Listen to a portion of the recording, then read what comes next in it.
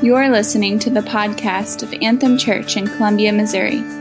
For more information, visit us online at anthemcolumbia.com. Good morning again. My name's Stan, so good to be one of the pastors here. And so, if you've been around, Anthem Church, isn't like every other church, because most churches on Mother's Day, moms, you're going to get a flower and you're going to get a sweet message. And then Father's Day, a lot of other churches, they're just going to open up the Bible and rip on dads and tell them what they need to do better. And so, but in this way, we are going to be like every other church. So that's what we're doing today. We're coming after you, dads. And so get ready. I'm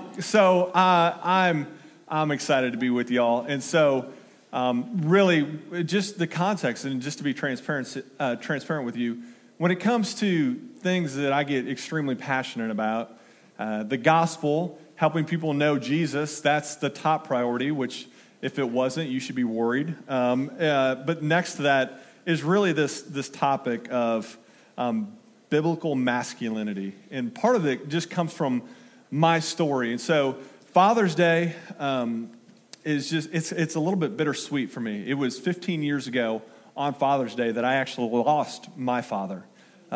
It was one of those things where he went out on our family farm and was mowing at the ponds, because every year we'd go up to the ponds. That's my dad's favorite spot. We'd go to our pond. We had a cabin up there. And again, it's just on our land in Iowa. And so he would go up there and he was going to mow, because we're going to go out there later and do some fishing and grill out and just enjoy Father's Day. And we did a good job of celebrating that. And so when he was out there, he got on a steep embankment, and the tractor, which was just an open cab tractor, rolled over on him.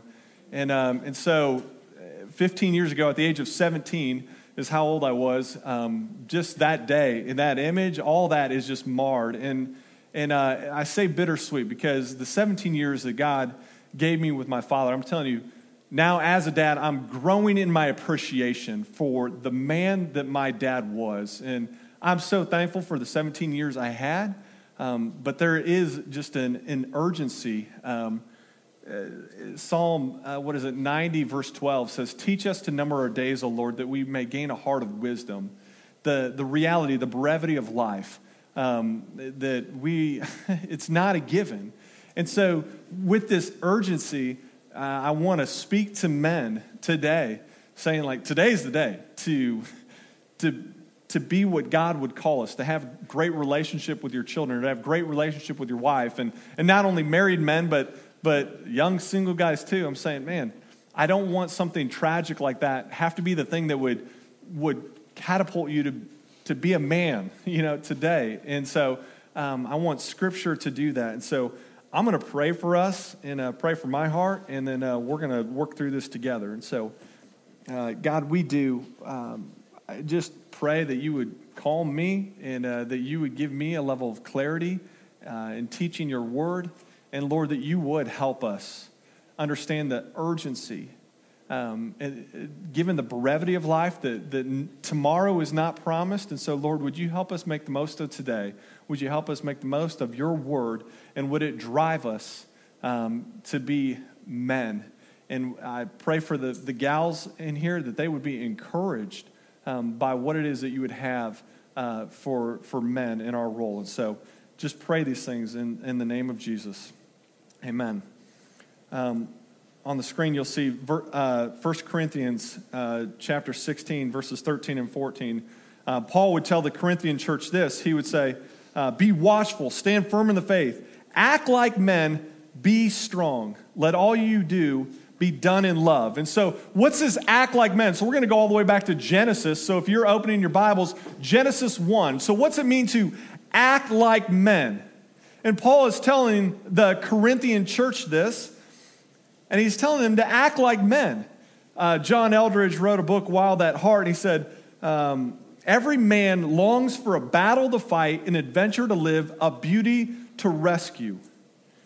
Every man longs for a battle to fight, an adventure to live, a beauty to rescue. There's something in men that would make us distinct. And so Paul's tapping into it, saying, you need to act like men. And John in his book is saying, there's something inside of men that make them uniquely men. And so as you're opening up to Genesis 1, we're going to go back to the first man and what it is that God commanded him, Adam, and see what that is. And so I'm going to tell a little bit of story of my dad. My dad really kind of captured what I think is the essence of manhood. So he was a farm kid. He grew up. He was one of 12 kids. Begins to frame it in. He ended up taking over the family farm when his dad passed away. My dad was 17 years old at that point. Took over the family farm. He was 6'3", 230, solid guy. And he could roll a quarter through his wedding ring. I mean, those are like sausage-like fingers, right? And so my dad, this big, strong guy, I actually brought a picture. This is him. This is my youngest sister. This would have been at our ponds, actually. You see the little shed where we stored our fishing poles, and that's my littlest sister, Janelle, getting her birthday spankings. This would have been about 11 months before Dad ended up passing away. But just, you see him, the blue jeans. You would have seen his like lace-up boots that he always wore. He had a ball cap on. And then the button-up that used to have sleeves, and then you just cut them off because it's hot. That was like my dad's go to work. And so my dad, again, he took care of us. I had 3 sisters, myself. He, by default, was a farmer, took over the family farm. We ended up raising cattle. And the whole crisis in the 80s, when that didn't pay, Dad found work doing some side jobs. He worked construction. We worked on cars, everything from body work to kind of repairing them. And one of my favorite side jobs he did was a dynamite blaster. He'd go to rock quarries and just like blow up huge piles of rock for them to crush into gravel. Well, sometimes he'd bring that work home. And so I remember, like, as a kid, like, going fishing with dynamite. Like, I remember, like, making a pond, like, with dynamite, like, blowing stuff up. And so that was fun. To give you, when I say my dad, like, just this man's man, you get the picture of this guy in his cut-off flannel. Like, when I say man's man, when he was a kid, him and his brothers, they took a bike and put an engine on it and built like a motorcycle as kids. Like the ingenuity. My dad, this will give you a good story. So every night for over like the past year, I've been telling my daughters Grandpa Tony stories. Because I want them to know Grandpa Tony, although he's not here, I want them to know.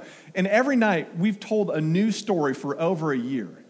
I mean, this is the kind of like life he lived. So everything from fishing with dynamite to like building motorcycles. One of my favorites. This, again, capturing the kind of man that I got to call Dad. I remember watching us move some cows out this gate, and this calf missed the gate and ran out in this wide open pasture and didn't know where to go. And we're talking like a 400-pound calf. My dad is on a four-wheeler, and he's running the four-wheeler wide open across the field, and simultaneously he's taking off his belt. He then proceeds to take the belt and lasso the calf and like pull it into the four-wheeler, holding the calf with one hand and driving the four-wheeler to like drive the calf. Right, like the kind of man that can manufacture a lasso on the fly. So just this ingenuity. I mean, this is the man I got to call my father, and this is the kind of upbringing that I had, getting to work along with him. And I realized as I continue to talk to these guys how rare that is to get to be around someone who acts like a man, someone that would bring you up like that. In fact, working in college ministry, it hurt to get to talk to young guys. I'm like, man, tell me about growing up. What'd you do? And they're like, well, played a lot of video games. I did sports, like these club sports. We went around to that. That was pretty crazy. I'm like, you don't know crazy. And just what does it look like to see a generation being raised up, that, again, that kind of gathered their participation trophies and just kind of made it through life without making some stories. And I think the ramifications of that we're going to see in our culture. Again, even something as simple as gender identity is now being lost. They're like, well, what even makes a man anymore? What even makes a woman? It's all questionable. Guys, I'm telling you that it's not just culturally, but even our church has become a fairly effeminate place. Meaning it favors women. Little ladies love to go to church. Dads would rather stay at home and watch football because the church has become a place where you can argue about the paint color and what carpet goes in, and it's no longer a place for masculinity. You just be quiet. Everybody kind of sit in rows. And I'm telling you, for guys, it's become a place that's harder to come to. You just look statistically. What churches are being just filled with gals, but men are becoming just indifferent. And I would say what we're going to see in Genesis calls us to something far different. The Bible calls us to be, as men, conquerors and cultivators. Those are two words we're going to come back to a lot. And if you're at the men's retreat, this is kind of an adaptation from that talk. But a conqueror and a cultivator. So let's look at Genesis chapter 1, verse 26 through 28. This is the beginning. Then God said, "Let us make man in our own image, after our likeness, and let him have dominion over the fish of the sea, over the birds of the heavens, and over the livestock, and over all the earth, and over every creeping thing that creeps on the earth."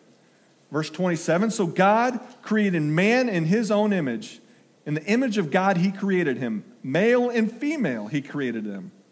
And God blessed them, and God said to them, "Be fruitful, multiply, fill the earth, and subdue it, and have dominion over the fish of the sea, over the birds of the heavens, and over every living thing that moves on earth." And later on in Genesis 2:15, the Lord took the man, put him in the Garden of Eden, and he told him to work it and to keep it.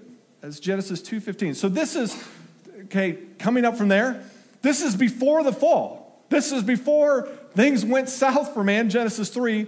And so before the fall of mankind, we see that it is a good thing for man to be working in Genesis 2:15, that he would be keeping the garden to care for it. Now, post the fall, now that work has become filled with thorns and thistles, and talking to Nathan to Penny, who spends 10 hours a day working in concrete out in the sun. It's like, yeah, I don't know what that job would have looked like before the fall, but after the fall, it's kind of a pain, right? And so things have gotten harder since then. But before God, work is not bad. It was there in the garden before sin entered the world. And so I'm sure it looked differently, but man is called to work. And so it speaks of us as being cultivators, taking care of things.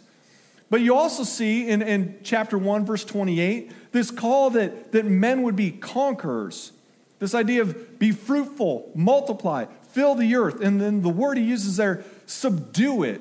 If I had to give a definition or kind of a word picture for that, subduing. Think of a high school boy that doesn't know his own strength in a pool with junior high boys, and the high school boy subduing, throwing them under the water, right? The junior hires. That's the word. It's this aggressive, subdue, hold under, push down. And that language is there because God knows the serpent exists. And so he's using that language saying, if you would subdue creation, if you would hold it down. Now that certainly doesn't happen in Genesis 3, but that's the language that he's using there. And so it speaks of our role as conquerors here and elsewhere. And so we see that men are conquerors and cultivators. So let's talk about the conqueror part. Because for me, this is what comes more natural. Like this act like men, what I think of conquerors. And so it's what that's tapping into is this innate desire in men to rule, to conquer, to subdue. That is in guys. I think it is hardwired. You turn little boys out and they find some frogs, and pretty soon they'll have those things caught and they'll have them in a corner. They'll be telling those frogs what to do and racing them. It's there inside. Little boys and little girls. Am I speaking? Everybody hear me? You understand they are different, right? I've got 4 girls. I've got it easy. I get that. We have little boys over. I'm are they all like this? Where they're just different. That they're driven. There's this desire that God has wired us with that is just different, and that comes from the garden. It's how God created us. We are equal. Men and women are equal, but we are created differently. And different desires, and God's wired that deep down in. It's why, and it's the thing that drives men to want to fly to the moon just to put a flag in it. It's why when you look at who summits Everest and who even attempts, 95% of those that summit Everest, Mount Everest, why would you want to do that? For the thrill. 95% of them, men. It's the kind of stuff that drives the guy to pursue the girl and to ask her on a date. It's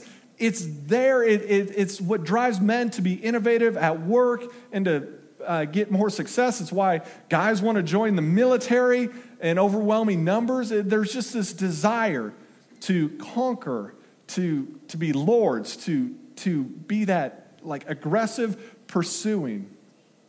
And Lord willing, it's that could be used within the context of the church that would lead guys to be leaders, missionaries, pastors, church planners. And so it's a good thing in the right context that God would give us to be conquerors. And so we see that all the way back to Adam. And God takes this authority and he looks at Adam and says, I'm going to give this to you. The kind of technical term was viceroy. It's when somebody is appointed, by the ultimate sovereign authority to have authority, like a governor or somebody over a territory. And so Adam is this viceroy appointed by God to be the head, to be the first, to be the leader. And he's commanded to be a conqueror. And again, it's the thing that's going to be so necessary in men leading a family, leading a church, and bravely taking on the lostness of this world, that we need good, strong men. And I really do believe, by far and away, one of the greatest needs we have in the church today is guys that are going to be strong husbands, strong fathers, just strong men. I believe our culture needs that, and the church needs that. I don't know somebody that would disagree that that's being lost. And so the question as we look at this first part in Genesis is, what are we doing to cultivate this spirit in our young men? And that's a question that I'd have for moms and dads, for you young single college gals. And what are we doing to cultivate this kind of spirit in the young men? Are we encouraging this God-given conqueror desire? Are we suppressing it? My dad, he was one that encouraged it. I remember at a very young age, my dad giving me a BB gun, and we didn't have a whole lot of money, but we never ran out of BBs. Dad giving me a four-wheeler, like at an early age, he's like, you can drive the four-wheeler, here's 1,000 acres of farmland, do what you want. Boards, nails, tree, build something. I remember being in the shop, and Dad would have excess lumber or whatever. He's like, it's yours. Screw it together. Make whatever you think is. And so Dad would be cultivating this kind of conqueror spirit in me. I remember at 8 years old, and maybe I've told the story, at 8 years old, my dad giving my sister and I the four-wheeler with a little trailer attached to it, and we planted a bunch of sweet corn. And he sends us into the little town of Cloutier, Iowa. I was trying to count the houses on Google Earth the other day. I think there's 45 houses in the whole town. But we went door to door at 8 years old. I don't think you could do this now, like child endangerment or something. But Dad just left us, and he drove us into town, and here's the four-wheeler, and we went around door to door selling sweet corn. I mean, you talk about raising up this boldness. We'd go to cattle shows, and my dad would purposely not pack supplies. That way we'd have to ask complete strangers for those things. He would do that strategically. He would leave a hose. It's we've got to wash our calves. And Dad would be like, well, go ask somebody and go borrow. Trying to cultivate this spirit in us that would be courageous. I remember at age 10, raising livestock. I got my first set of bucket calves. Some of y'all don't know where that is. City slickers, try and keep up here, all right? Okay. So you get these calves, and I remember going and feeding them morning and night and raising calves. What did I do with the profits? I bought my first gun, right? This is the kind of dad that I got to work with. The first vehicle my dad helped me buy was a bulldozer. at the age of 13. That's no lie. Before I owned a truck, we bought a bulldozer. And so my dad was instilling this in me. And I believe, and you have to hear this, I'm pestering Luke and I'm pestering dads that I know with young kids. All this leadership that I believe that people affirm in me and see in me, and they say, man, Stan, you're a strong leader. I'm telling you, the overwhelming majority of that was instilled in me by my father by the age of 17 years old when I lost him. All this strength, this leadership that I believe that God has given me that has now been exuded in planting churches and being leadership, by the age of 17, that was instilled by my father. And that's why it's getting harder as I look back with such appreciation for the man that he was and what he began to just draw out of me. And I'm so grateful. And I'm so grateful that my mom let that happen as well. There were disagreements at time, but it's still that they would want to see this be raised up. And so I'd ask, dads, are you allowing your sons to enter in on those construction projects around the house? Are you bringing them in to the work you're doing in the shop? Are you sharing in that with them? Moms, are you reprimanding your little boys for coming in dirty and with grass stains? Are you all right in celebrating some of that? Because again, what we're developing in our young men today is going to be who they become tomorrow. And if we can't let them get a little bit dirty and let them get grass stains, because I truly believe that that's going to translate later on to them being bold and taking risk, Lord willing, for Jesus someday.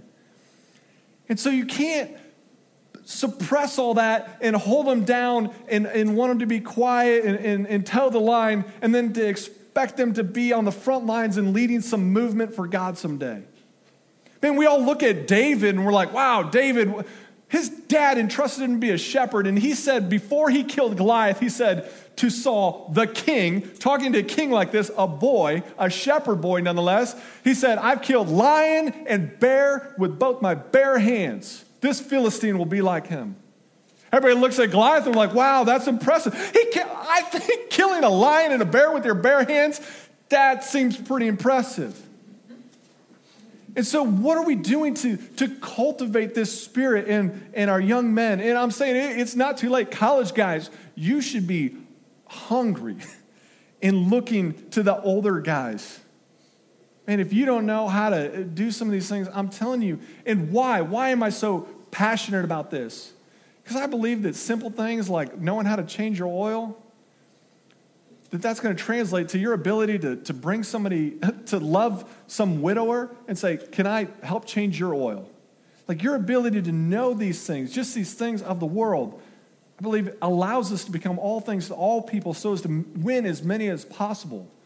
And so I believe it's important that men would be well-rounded, that they would be spiritually strong, but even just understanding. And I would say to my dad's generation of guys, even if your kids are out of the house, I'm telling you, you're part of Anthem Church. And we unashamedly want to reach this next generation. And I'm telling you, as a college pastor, it's the minority of young men in college ministry that had dads that took that time to encourage them and to walk with them. And it's not only, I believe, the young men that need that, even the young gals, to have an older couple in their life affirming them. The level of security that I see that played out is invaluable, that would be done. And so what are we doing to cultivate this? C.S. Lewis said, we castrate the gelding and bid him be fruitful. This idea that we take the very essence, the heart of a man, and we say, oh, that conqueror thing, I don't know what to do with it. And so we take that away from guys and we say, well, go. Church needs strong men. And I would just say as a side note, gals, we need strong women too. Proverbs 31, that gal is no slouch. And I'm thankful to be married to a Proverbs 31 woman. And so we could talk about that, right? Mother's Day kind of passed. We can talk about that at some point of what it looks like to pursue women in ministry versus just permitted. I would be the first to say I think the church has done a poor job, and we could do better at allowing women to use their gifts in the right context. But today is about the men, right? Okay, so I'm just going to focus there. So don't not hear that. I definitely think we need to absolutely be about that. But I really believe that if we want to have really strong women that are still able to be submissive and support their husbands and be great helpmates, if we want really strong women, we need really strong men. And I want to see both, really strong women and really strong men. And I think I'm for the most part just encouraged by the gals that God's given us. And some of you college gals are like, we need some strong men. Amen. Preach. Like, yes. It's a reality. We do. We need more strong men being raised up. But it's not just enough for them to be conquerors. Okay, there's another part, the cultivator. He told Adam that he needed to work the garden, that he needed to take care of those things. And so it's not enough to just conquer and to go out and to do that and to be kind of like this Lord, but how are you going to cultivate, to care? What's it look like to be there and manage those things and those resources that God's given us? So what's it look like to work the garden? See, man was created not only to discover and conquer new worlds, but he's also called to make those worlds flourish. Okay, the end goal is to be faithful stewards of what God's given us, to maximize for God's glory. And so think of this in a farming illustration. Again, what do you expect? Your pastor's wearing boots today, right? So we're going farming illustration. If you wanted to produce the maximum number of crops, if you wanted to really maximize yourself as a farmer, it would mean being a conqueror, going out, finding new lands, plowing them up, turning up the soil. But it also means cultivating what you do have. Meaning you would need to plant good seed, fertilize that, weeds, harvest it. See, a good farmer is going to do both. He's going to go find new areas and till them up, but then he has to manage those areas as well. If he doesn't manage them, he's not going to have much of a crop to come back to. It doesn't matter if you farm 1,000 acres, but you don't fertilize any of it or you don't pull any of the weeds, you're not going to have a crop. And so it's both conquering and cultivating if you want to maximize. And so I think guys are kind of, and simultaneously, if you never went out, and let me speak to the other end, if you never went out and conquered anything new, and you're a farmer and you just had like a little 10 by 10 area, it could be really fruitful, but you're ultimately not going to have a whole lot of crop if you don't both conquer and cultivate. So it's a tension to manage, not a problem to solve. And so it's both and. And so for you guys that heard the first part, you're like, yeah, let's go tackle something. It's like, uh-huh. And then what? The question is, are things going to be better for having been under your care, your ownership? Like, will it be better? And this is where it's a challenge for me because it's easy for me to think about the next vehicle. And currently my truck is about 1,000 miles overdue on its current oil change, right? It's a reality. It's like, it's fun to think about what's next and maybe, this next investment property or this next, I want to buy a house. Young couples, it's like, Are you vacuuming your rental that you live in right now? Are we cultivating, men? That which God has given us. Are we cultivating? It's easy to think about owning your own business, but are you a good employee? It's easy to think about missions overseas, and I can't wait to do that. Are you being missional here? Young guys, they're like, man, I can't wait to be married. Great. Are you being pure right now? Are you being self-controlled right now? It's fun to think about that next thing, but are we willing to cultivate those things right now? And that's the challenge for me, because it's easy to dream about the next thing, but the call to be cultivators. And you look at a biblical example of this, you see Esau, this hairy guy, and he's the hunter. I'm like, yeah, he lost his birthright to more of a mama's boy, But a guy that knew, Jacob, that knew how to cultivate and stayed at home and was able to tend the flocks. And so it's not just all about going out and conquering. You have to be willing to cultivate. Proverbs 12:11 says, whoever works his land will have plenty of bread, but he who follows worthless pursuits lacks sense. So what does it look like to cultivate and to teach this? And that's where I'm, again, grateful for the stories of my dad, those calves. One, yeah, it was fun to go out and try and find a way to produce income, but that care of getting up and taking care of something, hearing it beller in the morning and knowing that if I don't feed this, it will die, right? And so what does that look like? Todd was telling me this kind of illustration one time of a rich farmer who had a couple sons. And this rich farmer who had plenty of workers, plenty of machinery, had his sons out in the field slaving away in the heat. And somebody came along one time and said to the rich farmer, "What are you doing? Having your sons out there raising your crops?" He said, "Oh, no, you're mistaken. I'm not raising crops. I'm raising kids." That makes sense that there, I think, moms and dads, there's going to be projects and things you take on in developing these young men. Things that you do. You might end up owning something that you didn't think you wanted to own, some pet. But again, the goal is developing this character. And so I want to celebrate dads that are cultivating, that are pouring into their children, providing them opportunities to grow, instilling this confidence in the children at a young age. And again, being in college ministry for nearly 8 years, was able to see the difference that dad made. The cultivator dad that really cultivated that relationship with their children. I'm telling you, the confidence in those young men and young women, even now, I don't know if there's any, I think as a church, we can do whatever we want in the hiring process, ask whatever questions. At least we do, all right? But one of my questions is, tell me about your relationship with your dad. And it's not the end-all, be-all, but it is telling.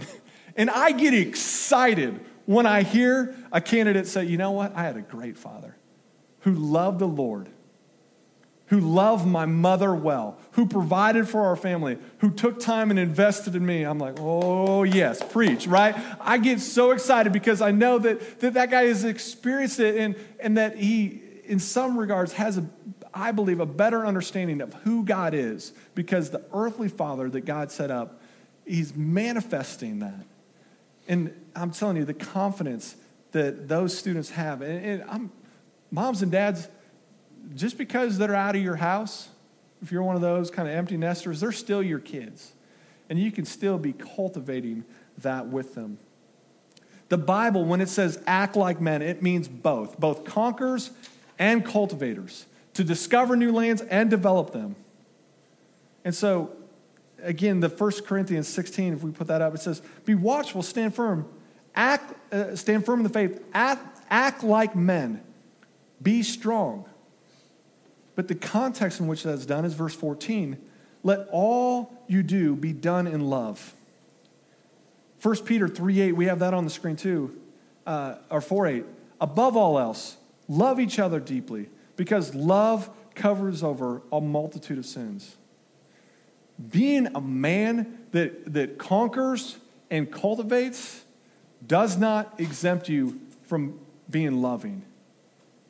In fact, it requires that of you, that if you're going to be strong, act like men, say it has to be done in love. And I love that 1 Peter 4:8. Above all else, love each other deeply. Love covers over a multitude of sins. Guys, if you genuinely love your children, if you genuinely love your wife, if you genuinely love those around you, you're probably going to get it right. You're probably going to figure it out, that love would be the thing. And that love has to come from Jesus. And that's the reality, that where we draw the idea of biblical masculinity comes directly from Jesus. Jesus was both a conqueror and a cultivator. You think of the conqueror side of things, that he was strong. He overturned tables in the temple, right? He stood up to religious hypocrites, like, for which of these works are you going to stone me? This is Jesus who by his word calmed a storm, who would look and cast out demons. Jesus' this strength that even in John 18, when they come to him in the garden to bring him in, they come looking for him, and Jesus steps out from the disciples, and he says, who are you looking for? They said, Jesus of Nazareth. In John 18, we see that Jesus says, I am he. And at the words of Jesus, the mob with torches and weapons, they fall to the ground.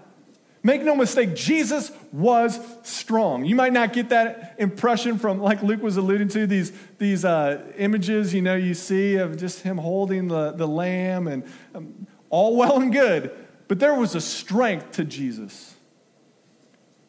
And so this conqueror, but also this cultivator, there was this compassion that he would be able to identify Zacchaeus up in the tree, that while walking through a crowd, he had enough wherewithal to know that somebody had touched him. And this woman who had been bleeding, there was this compassion that he showed to her and stopped everything.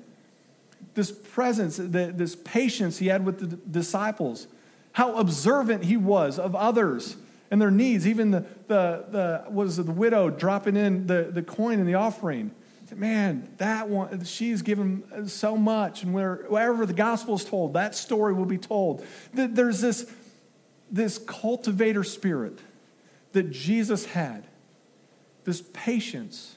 And so he's the ultimate cultivator, the ultimate conqueror, and all of it is done in love. And so that, man, is our example of those things, but it's also the source that we can love, 1 John says, because he has loved us. Meaning Jesus Christ, with all that strength and all perfection, would turn and lay down his life for us. Those who are in sin, those who have fallen short. And Jesus said, man, I love you. And God so loved the world that he gave his only son, that whoever believes in him shall not perish but have eternal life. God made a way through Jesus. And so his love displayed as Jesus died a death on a cross, was buried in a tomb, and rose, defeating sin and death so that we could be brought back to him. Man, there's forgiveness in Jesus. And so that is where this love that we should have comes from. Jesus sets both the example and he provides the power by which to do so, given that he's given his love to us, and now we have the Holy Spirit within us. And so, man, I want to be pushed today from Scripture to see both the conqueror and the cultivator, but to have it packaged and done in love. And so what does this mean? I think there's already some examples for moms and dads and for young guys and the charge to guys in my dad's generation to not let up. There's examples of how we can be grooming this in our young men today. But I just want to be clear, as a church, I think it is our responsibility to continue to cultivate young men, to raise up the next guys who will be the next pastors, the next leaders, the next church planters, the next missionaries. Are you committed to that? Because I want to be committed to that. But it's going to come at a cost, right? Like anytime you want to step out and do something it's going to come at somewhat of a cost. It's like learning to ride a bike. Somewhat of a painful process. I don't know if you remember those days of learning to ride a bike, but you will fall down, you will get hurt. It's not because somebody sinned or somebody did something wrong necessarily, but it's a part of the process of learning it. And what I think that means for us as a church is we have to be willing to entrust guys with opportunities to teach, with opportunities like tonight at SEC to lead. So you should probably come and sit at their table and watch them perhaps even struggle through it, knowing that it's a part of the process of growing men. We can't just continue to look for the finished product. Before Billy Graham preached to thousands, my guess is he fumbled a few messages in front of some junior high crowds, right? We have to be willing to create those things. In fact, Andrew, he's 19 years old, and he's going to be preaching to our college ministry, most of which are older than him. And I'm like, I don't think you can fail in that. I think it's an incredible opportunity because I believe Andrew's going to do a great job and bring the word, but we're also growing what I perceive to be one of the next ministry studs in our midst. And I think a few college students are going to be able to look back and be like, later on, Lord willing, when Andrew's being podcasted and he's writing his books because he's a genius, right? Some college students are going to be like, I heard that guy preach out at Stephen's Lake. Hey, was not that good. That'll be a reality. How good can you be at that age? But again, guys, it starts somewhere. And so as a church, are you committed to that? As moms and dads, are you committed to raising them up? Men, do you want to be a part of that process? Do you want to engage? To my dad's generation, will you muster the strength and put up with some of the frustration of bringing a young guy on and allowing them to help you in that project? Maybe even patiently guiding them through that project.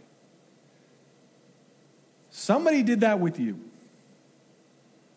Will we do it with these young guys? And I would say yes. I think it's worth it. I think the church needs it.